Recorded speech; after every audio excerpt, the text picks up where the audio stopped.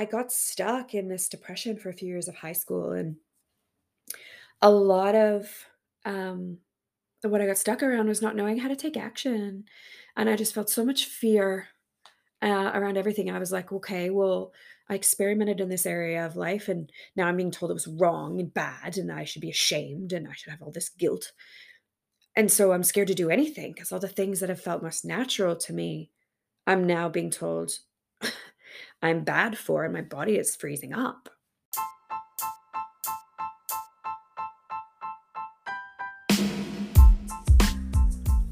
Hi, welcome to This Isn't Me. My name is Veronica Jane. How you doing? I missed you guys. I hope that I trust that life is bringing you joy, that you're finding places to play, that you're being kinder to yourself, that maybe you've offered yourself a little bit of space. Maybe you've realized you don't need to work hard constantly, so much harder. Maybe you stopped shooting on yourself a little bit. Maybe you recognized you're ready and took some steps. Maybe you realized that life is a big experiment and that taking small and perfect steps means that you're in the process and that you can just trust that process and that any action is better than no action because our mistakes and our perceived failures can teach us so much.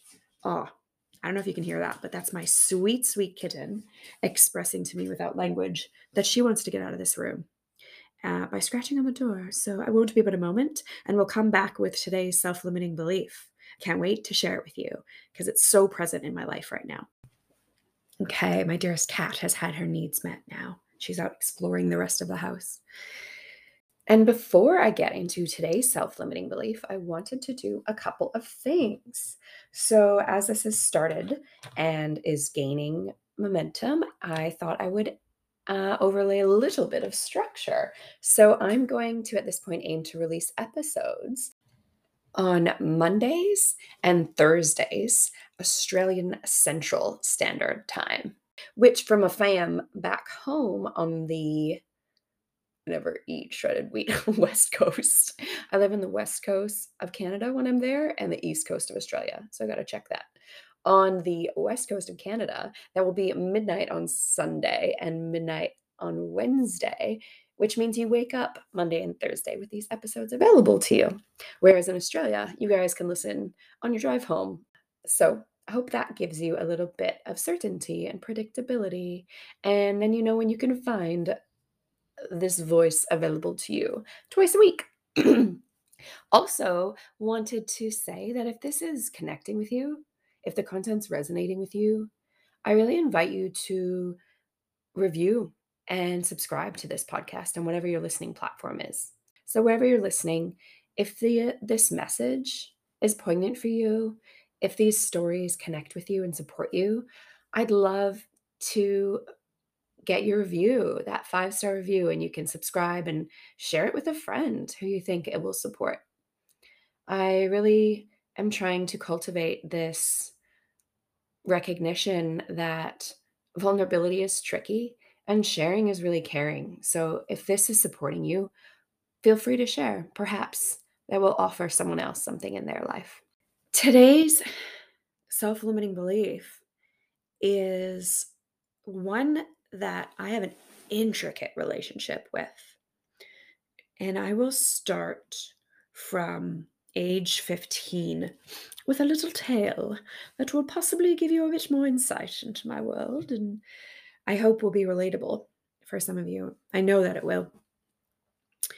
When I was 15, I think I shared in my longer episode about my a bit about me, was that I fell into, I don't actually know if I said it, but when I bumped into a lot of that shame and guilt stuff around evolving my sexuality and being told by the people in my life, my society, family, religion at the time, that I needed to feel shame for my sexuality and development there, I fell into a really deep depression.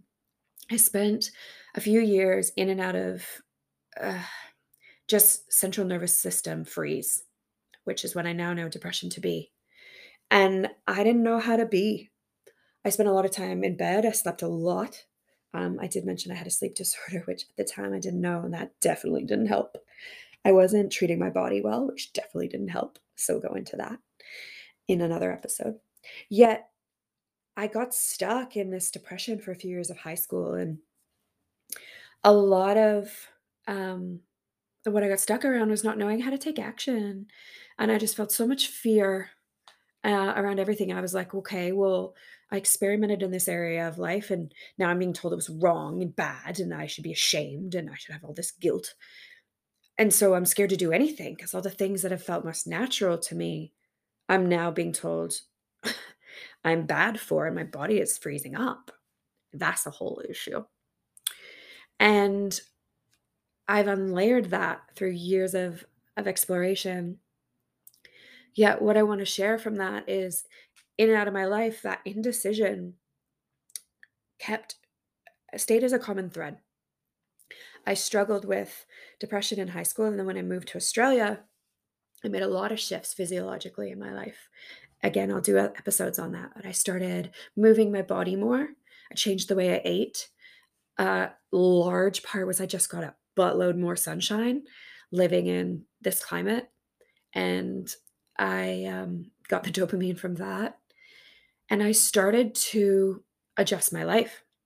And yet, still, things were hard. And in my mind, so much fear was there about, like, what if I mess up? What if I don't choose the right thing? What if I make mistakes? And I was just terrified. When I only went back to I only went to university at 27, I think, because I was so afraid. I graduated with my first degree at 31. And the reason I share this is because what I learned through all of that and daily in so many ways is that I used to believe that fear meant danger, that my body feeling fear, which I now know is my central nervous system getting activated into this sympathetic nervous response. I'll do a whole episode on that if you like. And I froze. So there's a lot of getting back into that parasympathetic rest and restore response that was needed, and a mindset that I had to shift. Because we live in a world now where years ago I had a psychologist share this with me, and I didn't hear it. I didn't understand it. And they didn't get into the physiology with me. I didn't know how to regulate my central nervous system, which I now know how to do, and I will share with you. And the language was helpful, not enough for me to change anything really then. What she explained, which many of you already know this, is our bodies as evolved animals have this response when they fear danger, right? Like we get adrenaline, cortisol, all these different hormones move through our body, and our central nervous system gets activated into a sympathetic response where we're like, danger, protect oneself. And we can fight, flight, or freeze. Or in some additional broader frameworks, we could also fawn or fuck.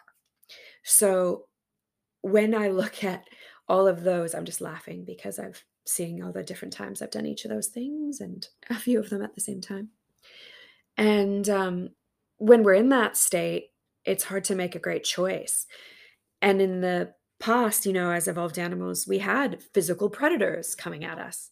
And even now, throughout human history, there's been some physical dangers.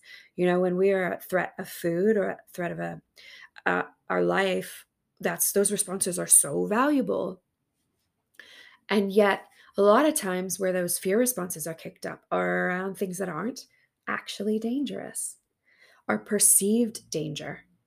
Our fear response comes up from things like public speaking. Clearly, that's not my fear. Or asking someone on a date, or trying something new, enrolling in university, moving across the world, taking a trip, telling someone what we mean, what we need. And that realization that our fear response, our body This beautiful body that has evolved has trying to protect us. It's just there trying to keep us safe. And this fear response is actually not serving us anymore. It's sending us into sympathetic nervous response, fear response, fight, flight, freeze, fawn or fuck, when it's not needed. And we need to get into that parasympathetic response where we can respond rather than react. When our forefrontal brain, which is much more evolved and the most new part of our brain, which helps us be logical and rational and paced and reflective and responsive rather than reactive, when that comes back online, man, we can really create things intentionally. We can make decisions deliberately rather than reactively. So, this self limiting belief that fear equals danger isn't real at always. It isn't always real. Like, don't get me wrong. I'm not saying when you have a fear response and a bus is coming at you, not to react. Like, do jump out the way. Okay. And we have to be discerning. Our body will try to tell us things that aren't dangerous are. When I figured that out, as I keep figuring that out, because I get stuck in fear still, as I keep remembering that, I get to take action anyway. I can feel afraid and act. I can feel afraid and take small imperfect steps. I can feel afraid and try. I can feel afraid and play. I can feel afraid and risk. I can feel afraid and love. I can feel afraid and insert whatever is feeling fearful for you. And like, guys, I don't know if the gravity of this is as relevant to you, but for me, it's life altering that I can feel a fear response. And now, with the strategies I have, regulate my central nervous system so I can respond rather than react and go, okay, what was a fear there for me? What was I afraid of? So now I'm calm enough not to react. I'll think of an example. Relationships are scary for me. I shared with you my story of abandon that came from early childhood. So when I feel vulnerable and that someone might leave, previously I would just react, right? And now I can go, okay, you're feeling fear. Where's that coming from? Oh, that's your abandonment story. Okay. So what do you need right now? Oh, you need connection. You need to feel seen and heard. Okay. How can you communicate that to someone? Because you're safe, you're loved. And then I can communicate my needs and wants or take action anyway, say the hard thing, ask for my wants and needs to be met, be vulnerable. Another example is, yeah, when here's an example. Yeah, I studied a degree. I studied an education degree. I'm a qualified primary school teacher. And that terrified me for so long because I didn't know what I wanted to do when I grew up. And it took me a long time, and I'm creating it now. Um, and so I just didn't make a decision because I had this, like, I'm afraid. And I'll link that to another self-limiting belief in future about failure. But I'm so glad I was afraid and did it anyway. When I walked across that stage and grabbed my degree, I just felt so much pride and joy. And even though now I'm like, that degree was pretty much useless, I don't regret it because I took action. I learned so much through that process. I have a qualification that I've used as well, although many of us don't. I was fortunate enough to apply it, and I'll speak more to that in future. Yet it was just another example of being afraid and acting anyway, because there was no danger there. The worst case scenario was what I'd have 4 years of experience. I would have industry connections. I would have proven to myself how capable I was, you know? Or like many of my peers, could have done 6 months, realized it wasn't the path for me, and tried something else. There was no real danger there for me. And so I invite you to look at in your life, where are you afraid because you think something's dangerous and it's really not? Perhaps in your life, you're afraid of telling your partner what you need and it feels dangerous. What if you got to a place of calm and equanimity, figured out what you were afraid of, and shared that with them?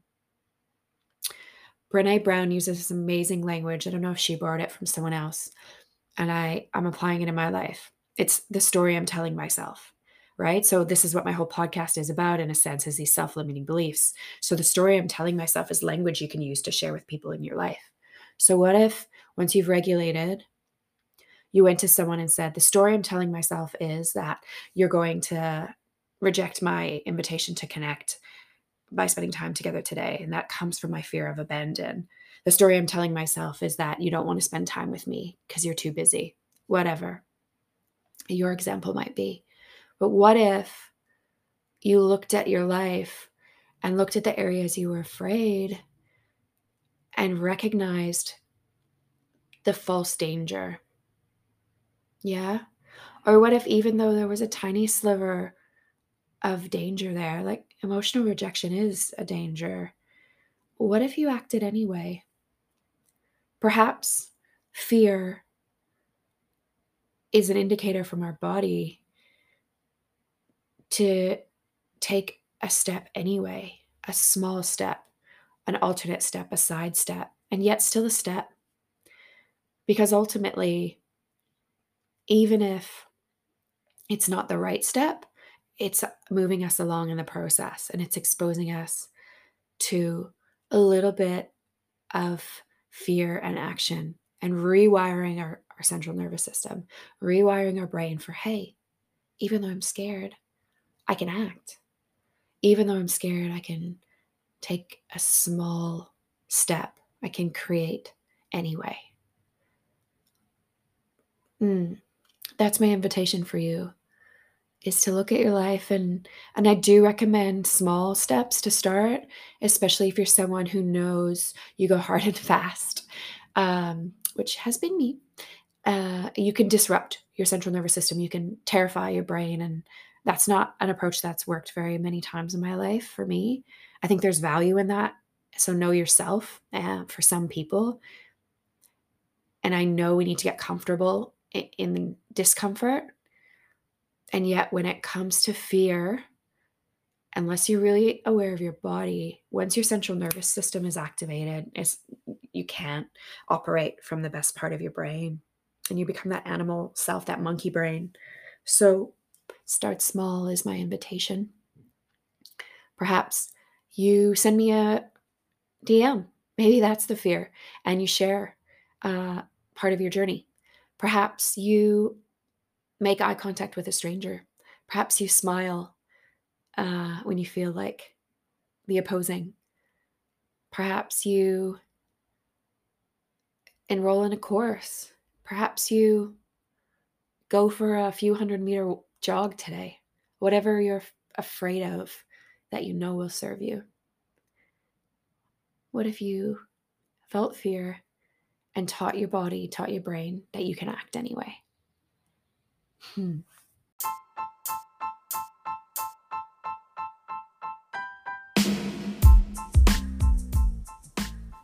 If you want to connect further, come find me on Instagram at This Isn't Me Podcast. I look forward to seeing you there.